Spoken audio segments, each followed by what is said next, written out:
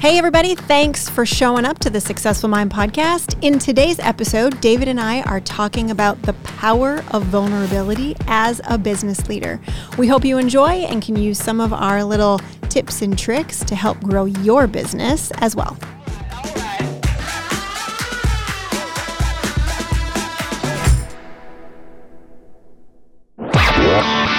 You're listening to the Successful Mind podcast.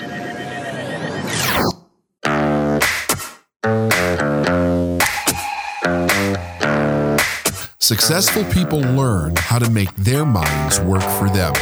We are Life is Now, and this is the Successful Mind podcast.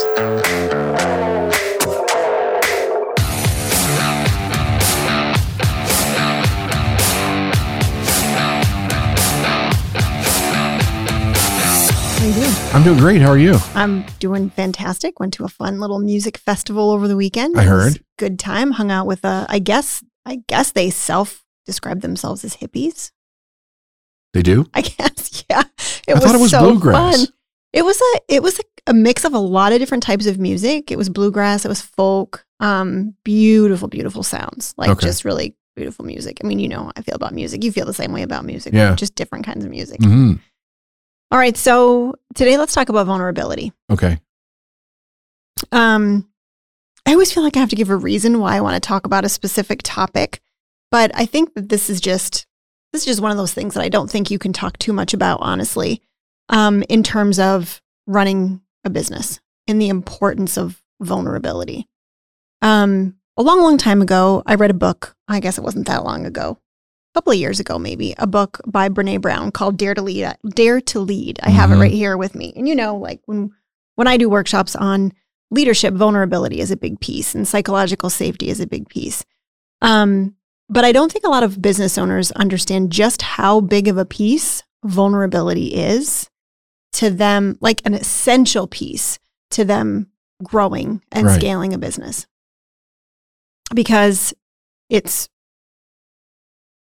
such a key piece in creating the right team that's going to take your business from 6 figures a year to multiple 7 figures a year, or low 7 figures a year to 8 figures a year.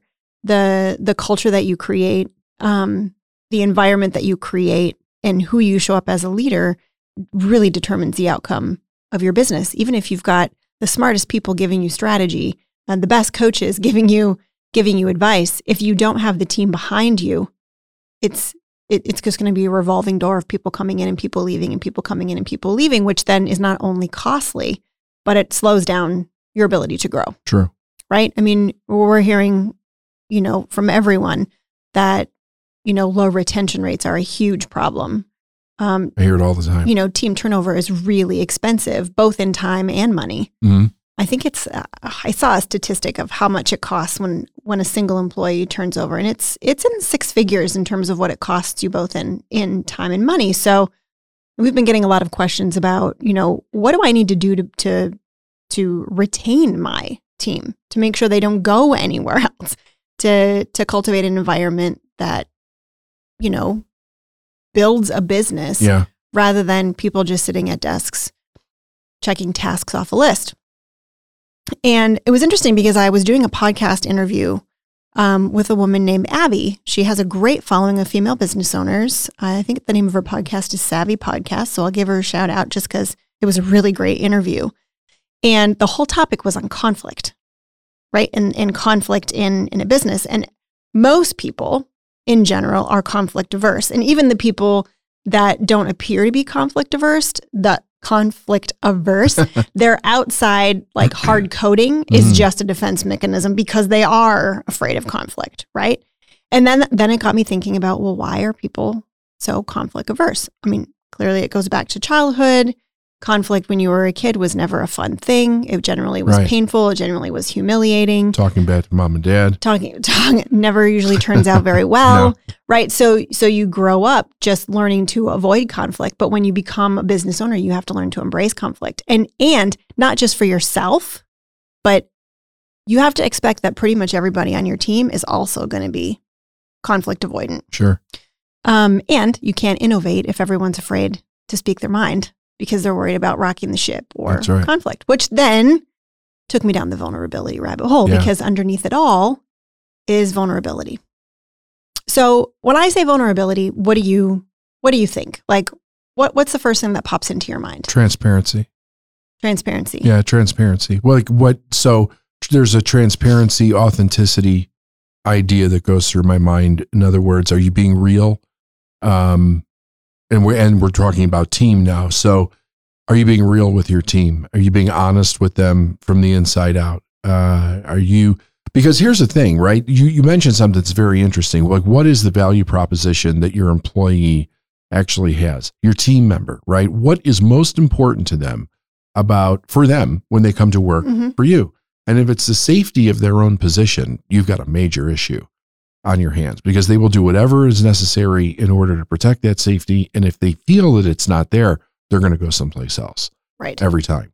So very often a person feels things based on a reaction that they're getting between the two people, the entities, the business owner, the CEO, whoever, with that person. So when you say vulnerable, are you willing to be open and honest about what's going on with you and how you're doing things and within the communication to that employee? That's what I think. That's what goes through my mind. Yeah, I'm with you on that.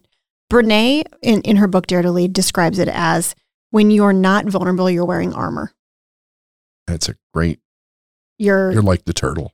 you're self-protecting. Yeah. You're not letting anyone see anything under the armor. You're putting up a shield. You have things running through your mind like, I can't say that because then they might think this. I can't do that because then they might think this. I can't be that because then I might lose this or they might think this, right? So it's very much an armor where you don't want anyone to see. So it's the opposite of the transparency that you talk about. Very much.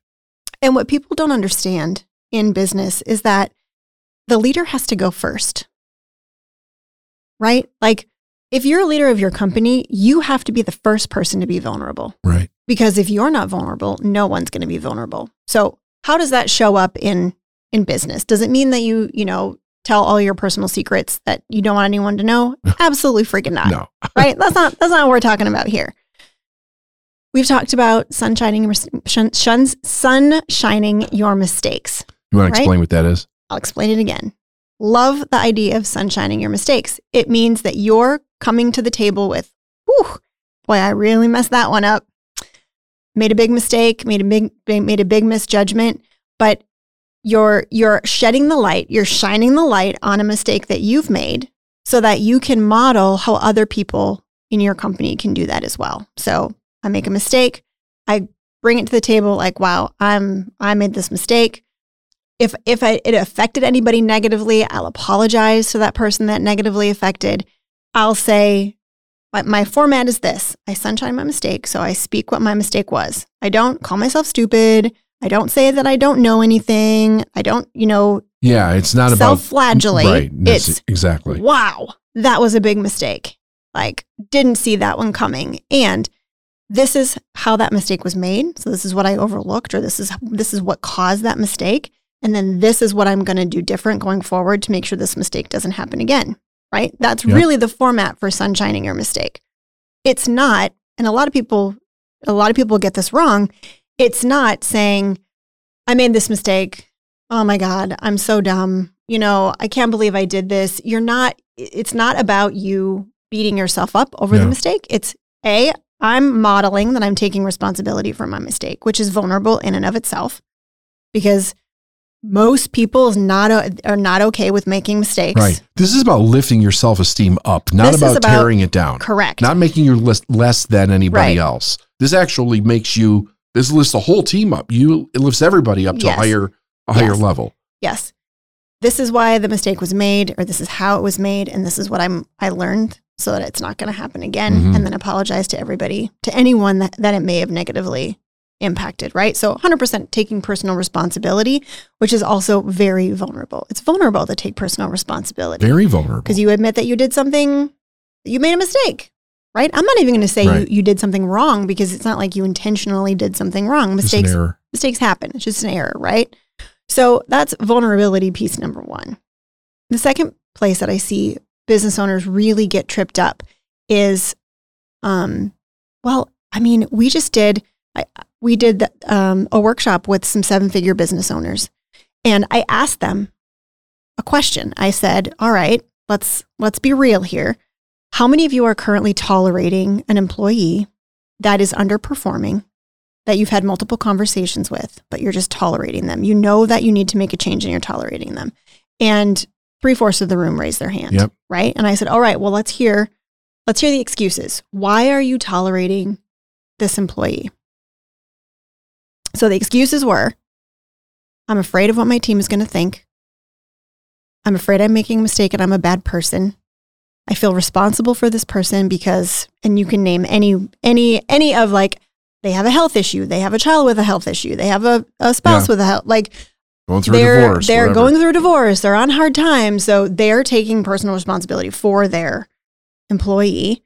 I'm afraid I'm not going to be able to find someone to replace them. I'm afraid I'm not a good enough leader, and that's why I'm having a problem with this person.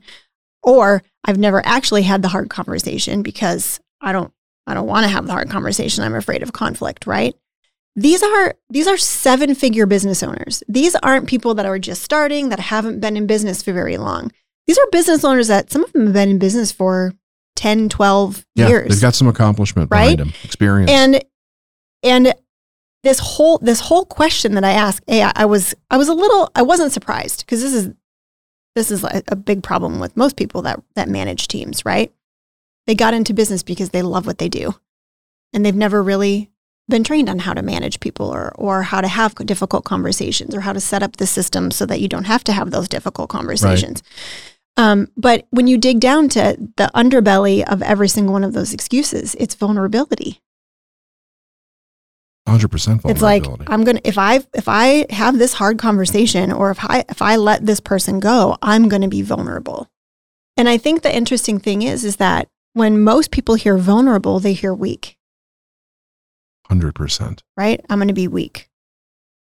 And the reason why I keep calling back to Brene Brown's book, Dare to Lead, is that she actually did a study on vulnerability and asked thousands of people their thoughts, feelings about vulnerability, gathered tons of evidence, and there's no evidence to support that vulnerability is actually weak. Actually, there's evidence to suggest the opposite, that vulnerability is courageous. So it's a complete flip in how people understand vulnerability. Most people think, ooh, if I'm vulnerable, I'm weak. But really it's, if I'm willing to make myself vulnerable, I'm actually courageous. Yep. I'm courageous enough to have this difficult conversation. I'm courageous enough to act in the best interest of my company. Courageous how? Because I'm willing to face opening up myself to vulnerability, to whatever happens, and I'm choosing courage over the fear of actually being vulnerable in the first place. Is this making sense? Absolutely makes sense. It's such a great book. There's so many great analogies. You know, like she asked the question, you know, what's in the cave that you're afraid to enter? Mm-hmm. Right? Because you know, that's an old analogy. It's an like old analogy. What's in the cave you're Right. afraid to enter. But when you look at how this shows up in your business, you know, hiring and firing, team management, it's vulnerability is everywhere. And here's the thing. As a leader, if you're not willing to be vulnerable first, if you're not willing to show your team that you're courageous enough to make difficult decisions and to have difficult conversations, they're not going to respect you. They're not going to trust you. And those things are all really required to build the best team. Well, check this out. Yes. I don't know if I've ever told you this story. When I first started the company, and you've heard me tell my origin story a gazillion times. Yeah, more right? than a million, yes. Okay. So that's a very vulnerable story to tell, right? Of all the different things that I made, mistakes that I made and all of this. There was somebody that came up to me in the very early days and said, you don't get to make money off your mistakes. Somebody said that to you? Somebody said that to me. And they were angry as hell. Oh my God. I don't think I've ever heard this story before. That's what I was thinking. Like, I don't know if I've ever told you this or not. I don't think so. Yes. It was a major point of contention. And the person heard me tell the story. They also knew me from that time outside of business. And they were extraordinarily angry that I told this story. And they were, and that's what they said to me. Like, you don't get to win off of a mistake. A mistake is a fuck up. You fucked up. You blew it. I'm like, yeah, I know I did. I absolutely did. And I turned it around. I'm like, I'm not sitting here trying to glorify my mistake. I'm trying to explain, here's where I was. Here's the errors that I made. Here's the things that I did wrong. And here's how I changed those things by owning those mistakes in order to turn them around. And they came from this place like, this mistake is something you have to pay for the rest of your life. From an emotional perspective, the shame thing. That's Brene all talks shame about. and guilt. It is. But what was interesting about that was that as I began to go through my career and work with people, I found that there was a thread that kind of ran through that with families. You know, you always have that one person in the families and be the first one that steps out and they're going to do something different. But in order to do that, they have to break that unspoken bond about not being vulnerable, not releasing family stories, don't talk out of school type of a thing. And yet it is the vulnerability of that, a person willing to be real enough to step out and actually change the direction of their life that makes all the difference. That vulnerability gives them the strength and the courage to actually move. But what was fascinating about it was how many people actually got angry around the idea that there was one person that was going to take the shame of the family or whatever and actually turn it into a power moment where they could own the mistake, they could be transparent with that mistake, and they could use it as leverage to be able to move their life forward. And the way that you're talking about this, I see that in the leadership aspect of what you're saying. You are that pivot point for that team to be able to do that because you're doing that, right? And they could leverage that experience they're having with you because you're being vulnerable to strengthen themselves, to give themselves the courage to now be vulnerable in these situations. It's an interesting thing. Yes. The other place this shows up is in hiring.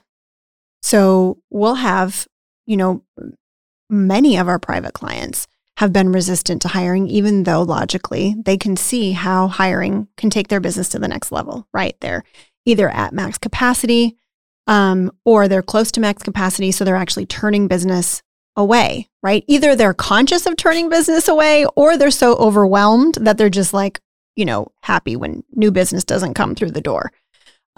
Because they are worried about what a new hire is going to think of how they're running the business and how they've organized the business and how they're managing the business. One big example was we had a client who desperately needed, and I think I've actually told this story before on a podcast, but she really desperately needed an executive assistant. And I find people are so resistant to hiring an executive assistant. They are. And I think it's for this reason, right? Like, it's probably one of the most valuable positions that you could hire for, especially if you're kind of in the beginning stages, but Sure. It should be one of the very first positions that you hire for, an executive assistant to take all the like $10, $15, $20 tasks off your plate so that you can focus on income generating activity, right? Correct, You have yeah. the non-income generating activity and then you have the income generating activity. Right. And your focus should be on the income generating activity. An executive assistant's focus should be on non-income generating activity, including managing your inbox, which if any of you are still managing your own inbox, please stop managing your own inbox. It is such a time suck. There's an easy strategy out there to show you exactly how to delegate it. But the idea behind this was that we had a conversation with her, and I remember specifically saying, you can see how you can't grow your business without this executive assistant, right? Yes. Okay. So, like, are you going to hire an executive assistant? Well, I feel like I need to, get ready. And I was like, get ready. How do you get ready to hire an executive assistant? You create a job description. I actually had a template that I sent to her and like, just use this template and copy and paste what works for you and what doesn't and get it out on job posting sites. And she's like, well, I don't have my shit together, was what she said. I don't have my shit together. And I'm like, exactly. That's why you need an executive assistant, because you're an executive assistant. Their talent is helping you get your shit together. Yeah. She's like, no, but I feel like I need to have it together ahead of time. And I'm like, really? Wow. Why would you say that? And she's like, well, I don't want them to think that I'm, I don't know what I'm doing or that I'm stupid. And I'm like, your talent is not, like, what? And it all came down to, she was worried about what this executive assistant is going to think about how she set up her business and how she's running things. And it all went back to vulnerability. Right.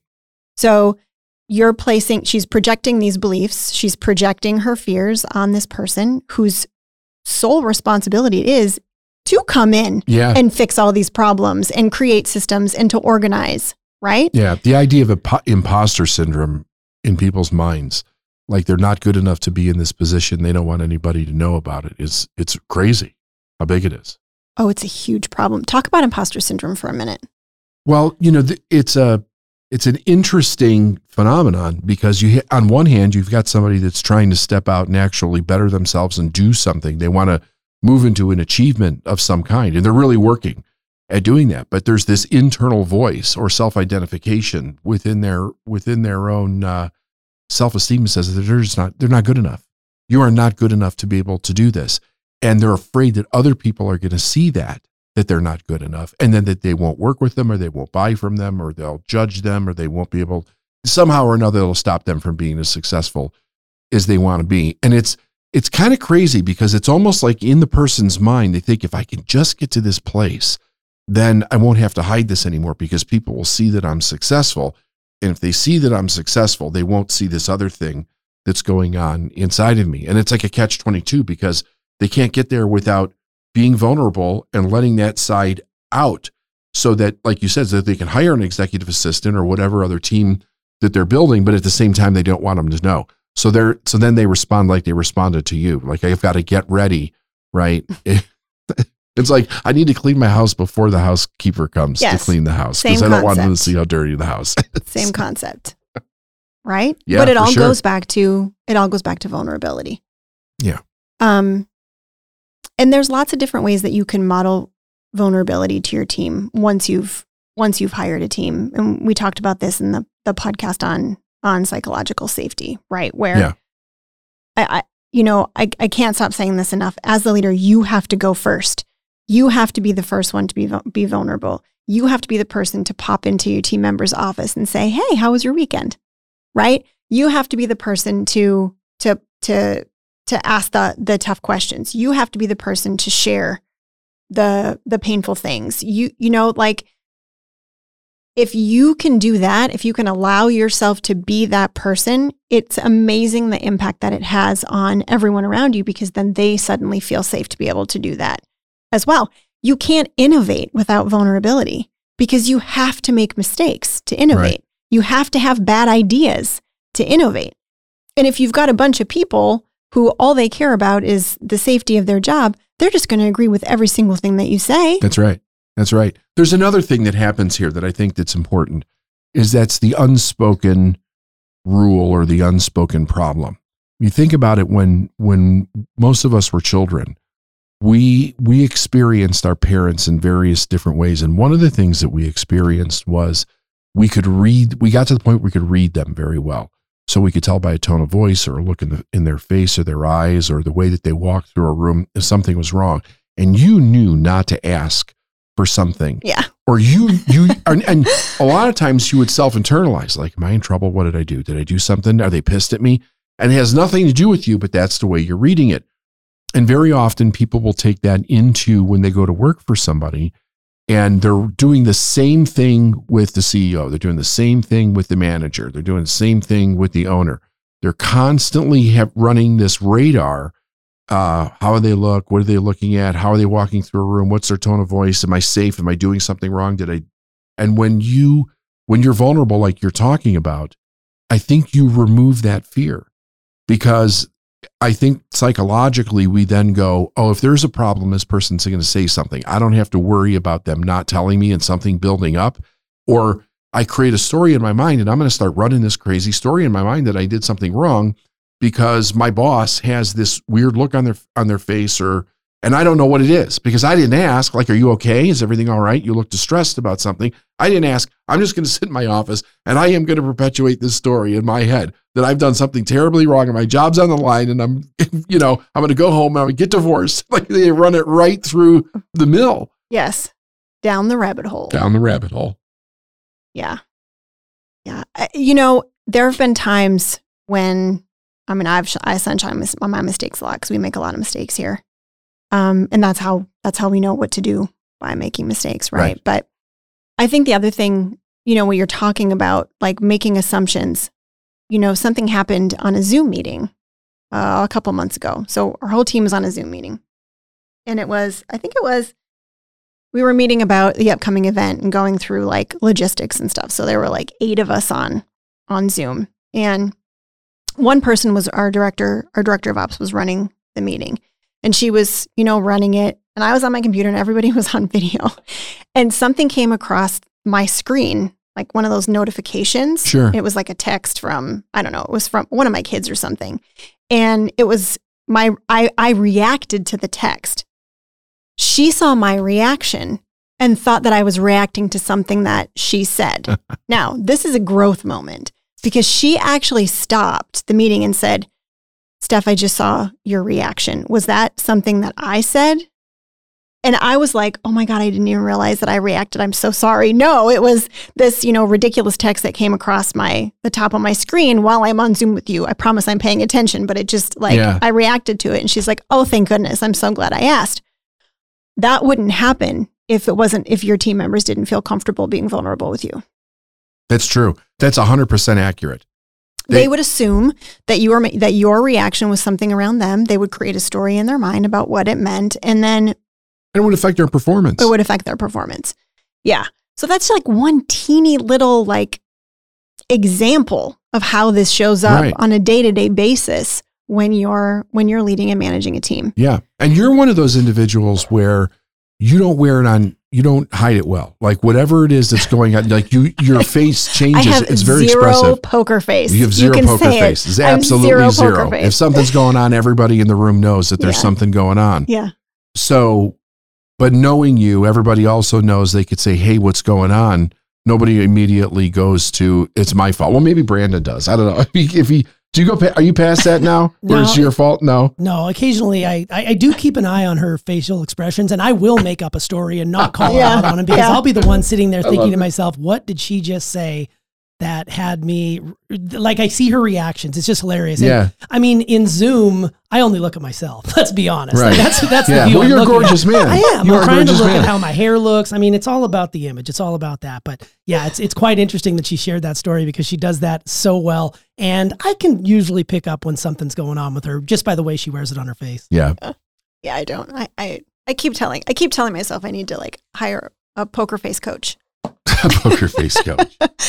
And then it's to Vegas. It is. Then we go to Vegas. Then we go to Vegas. Yeah. Then we definitely start playing poker. Yeah. But to the point that you were making, I think that's a really relevant point. The fact that the team member was actually able to say something and felt safe enough to say something and vulnerable enough to say something in front of the entire group of individuals just to make sure before they run a story in their mind.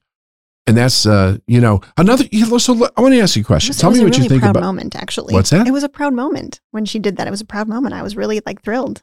I think it should be.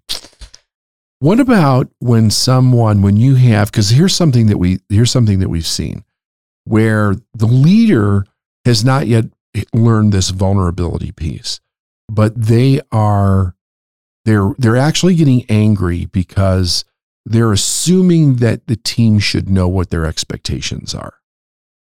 Oh, that's a huge problem. Could you talk about your experience with that? Oh, yeah. My personal experience or working with our clients? I think more with the clients. Oh, I've had so many conversations with our clients that they'll open the conversation with, I'm so frustrated with my team. I just want to burn it all down. right? Because you get to that point, you can't figure out what you're doing wrong or what's not going right, or you just feel lost because you just don't know, and you don't know what you don't know. I think many people have felt that in a leadership position, right? I was on the phone with one of our clients, and he was telling me how frustrated he was, and I said, well, hold on a second. I'm like, does everyone on your team in their role know what their expectations are? And there was this like long pregnant pause. And I was like, so that's a no then. That's a no. And he's like, well, I mean, I hired them and we talked through their roles and responsibilities. And I said, yeah, but do they know what your expectations are? And he said, I don't honestly know that they do. And I said, can you think of what would happen if they did know what your expectations were? Do you think you would still be as frustrated? And he was like, I've never thought about this before. So many people give their team members their roles and responsibilities a list. Yeah. Like, these are the tasks that you're going to be responsible for. And then they just expect everyone to just know what their expectation is. I saw Layla Hermosi do a YouTube video. I can't get enough of this stuff, right? Like I'm just this leadership sponge. And she had this great example of, when you tell someone to make their bed, they make the bed the way that they know how to make the bed, right? That's one expectation. I need you to make the bed. A different expectation is, I need you to make the bed like you would find it in a 5-star exclusive resort.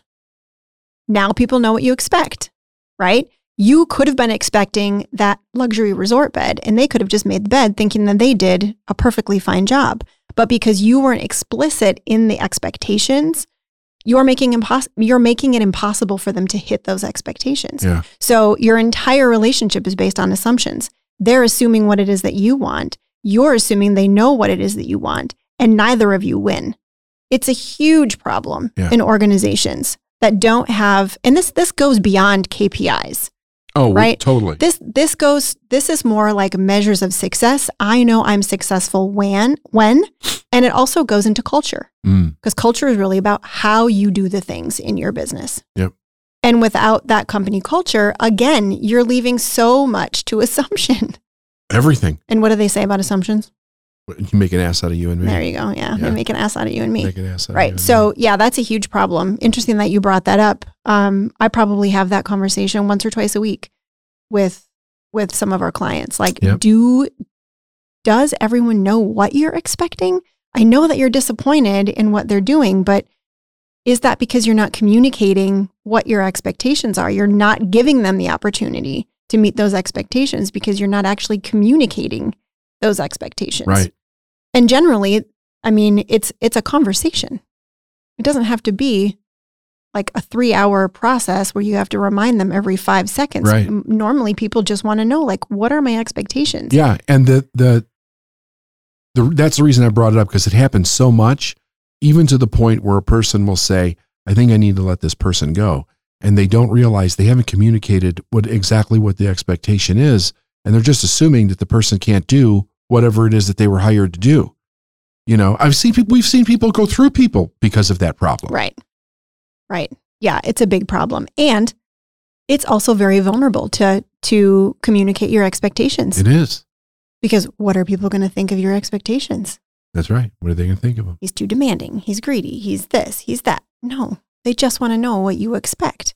So being in business is rife with vulnerability. It's such an important piece that people just don't talk about. Right. They don't talk about vulnerability in business because the old way of doing business was very top down.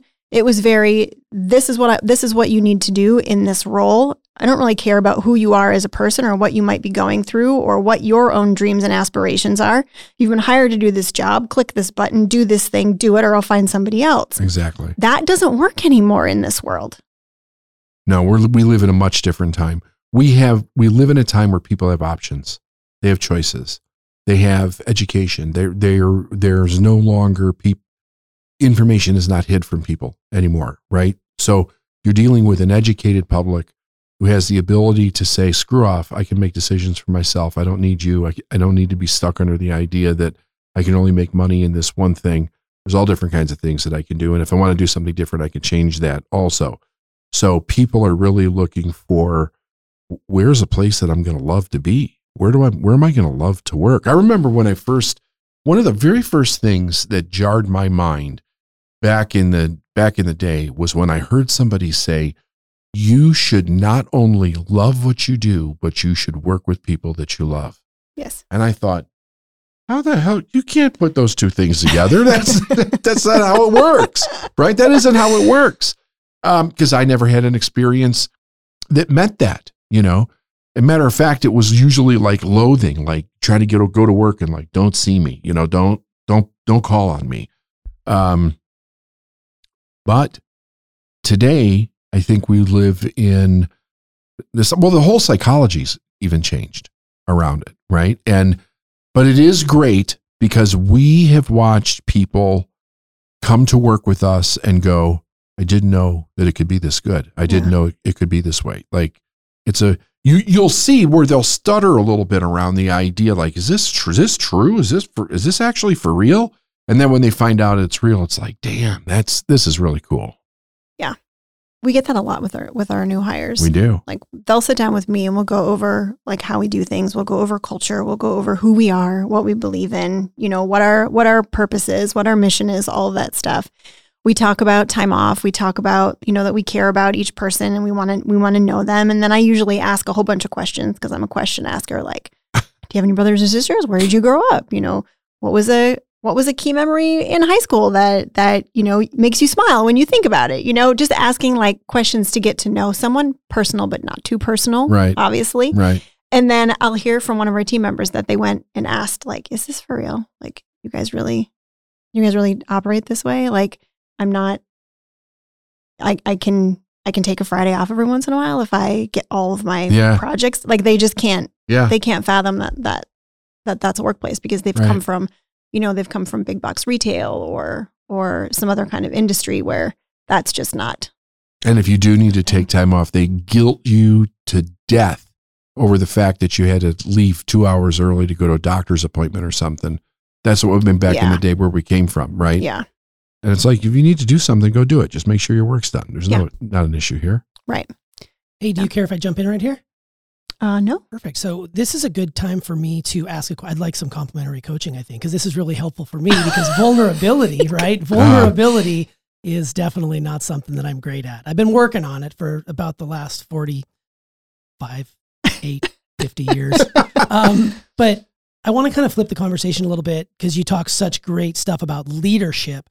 I'd like to just kind of speak directly to the people who are in a team or working with someone, but doesn't have their own business just yet, but they want to make that leap. They want to make that jump. So what can they be doing right now as far as being more vulnerable in their current position to prepare themselves when they do start to go into business for themselves, bring on team members and start to, you know, project that psychological safety you guys speak so highly of? What can a person do right now if they're an employee with the same conversation you've been having? I don't know that they can. I mean, there are some workplaces where it's not safe to be vulnerable. Right. You know, I mean, I've worked under some people where if you were vulnerable, that was used against you. Like, that could be very, very painful. So I really think it's, you know, if you're an employee and you're in a work environment where you can be vulnerable, I would say speak your mind more. You know, talk about yourself, like create that community. But if you're in a workplace where the leaders aren't vulnerable, you can pretty much assume that it's probably not safe for you to be vulnerable. Not only is I mean, you know the story of the company that I worked for, where if the guys made a mistake, the owner would actually tell me, because I was a manager, you need to mess with this person now. You need to make their life miserable for a period of time. And he would say how long, when, and what needed to be done. And it didn't matter if we broke contractual agreements to do it. That was his viewpoint on that. Excuse me. So to answer your question, T, I think it really depends on where they're working and how much that's actually tolerated, right? Because if it was already there, they'd be getting it to some degree. They may actually they could start doing it within their own personal groups of individuals, you know, their families, friends. They could start actually practicing it there consciously, but they may actually have to leave the company. Mm-hmm. Sure. In order to be able to do it safely. And that makes total sense. And as far as like you've been reading to us a little bit and talking to us about Brene Brown and her Dare to Lead book, and we'll link to that below. And people should definitely read that book. It's an outstanding book on vulnerability. Is there anyone else that a person out there who we just mentioned could study to prepare themselves for being more vulnerable? I know that Brene Brown wrote the book on vulnerability. Like, that's her thing. Is there anybody else you would recommend that our people could go and start really practicing this if they don't feel psychologically safe in the current position they are in? I think Trust is a good book. I think Trust is a good book by Anna Van Zandt. I also think any of Patrick Lencioni's books, especially The 5 Dysfunctions of a Team, there's vulnerability just written throughout that as a leader, because it talks about, it talks about conflict, it talks about trust, it talks about accountability, vulnerability is a thread in every single one of the dysfunctions of a team. People can look at it from like, am I being a dysfunctional team member? Am I showing up the way that I want to show up? And leaders can also look at it in terms of, am I being the leader that I need to be in that instance? I had another one right on the tip of my tongue, and now I can't. Well, we can always. Now I can't think of it, but we can put it in. And I know you always talk about Reed Hastings and all those sort of books too that come to mind. But this is radical, a great culture book. For in terms of culture, No Rules. Radical Candor. Yeah, is a great book on how to just like. Those are the books that are stacked up next to your bed where they could fall on you in a minute. Yes. You could be buried alive. I've seen those books very, very Those are the often, ones. But any book that talks about, just really open communication with team. I mean, because you have to be vulnerable to communicate with your team. Yeah. Well, and not only that, but vulnerability helps you out in so many areas of your life. It's not just in your business. It's in your relationships at home, relationships with your clients. And I know there's a big discussion about, well, you don't want to give up your, superiority in that position, but even you, I'm sure, are somewhat vulnerable with the people you work with. Maybe not to the extent that most people would think, but yeah. Well, I'm sorry, go ahead. This is my complimentary coaching I'm getting. Well, think about this for a second, right? Because this could be a whole nother show topic. If you think about the amount of people that walk around with fear and anxiety, how much of that fear and anxiety is because they're afraid to be vulnerable? They were raised in an abusive or a toxic environment. They don't know how to be. So it's everything. I mean, yeah, for sure. You by learning this skill set, you could literally bring calm and peace and joy to yourself every day where you're not living in that kind of anxiety because of your upbringing. Right. And here's the thing, and people probably aren't going to want to hear this, but the fear of vulnerability is why people don't pick up the phone and make sales calls. Like, that's right. That's 100% right. If you want to go into business for yourself, if you want to grow your business, sales are an important part, and sales requires you to be vulnerable, because in any moment someone could tell you no. Someone could reject you, even though they're not actually rejecting you. They're just saying no to whatever the offer is, right? They could hang up on you. They could say, leave me alone. They could, And it's all the difference between the idea of influence versus manipulation. Yes. If you're vulnerable, you know how to influence people. Yes. If you don't, if you're hiding things, you're forced to manipulate because you don't know how to lead. You don't know how to draw a person in. Right. This was good. Such a good conversation. Yeah, this was so good. And before we go, I just want to go back and do one just minor correction at the beginning when you had mentioned you were recently on a podcast with, I believe her name was Abby Ashley. Yes, Her podcast is named the Business Savvy Podcast. Your episode, I'm sure, will be dropping very shortly, so people should go check that out and definitely give that a listen, because I'm sure you were very excellent we'll promote in that it. conversation. It was such a fun conversation about conflict and how it's maybe just... I should listen to that one. Yeah, maybe you should. You're pretty conflict averse. This is great, guys. Thank you so much. Thanks. All right.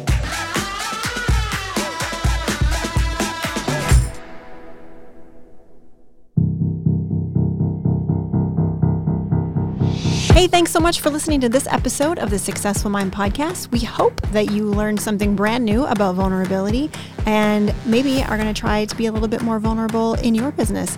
If you like this episode, go ahead and subscribe to make sure you get notified of any additional bonus episodes that we start to put out.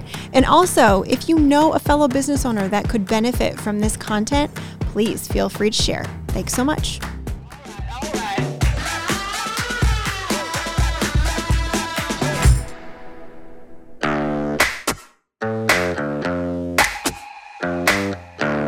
Thanks for listening to the Successful Mind Podcast. If you like what you've heard and you want to know more, go to davidnagel.com/free stuff.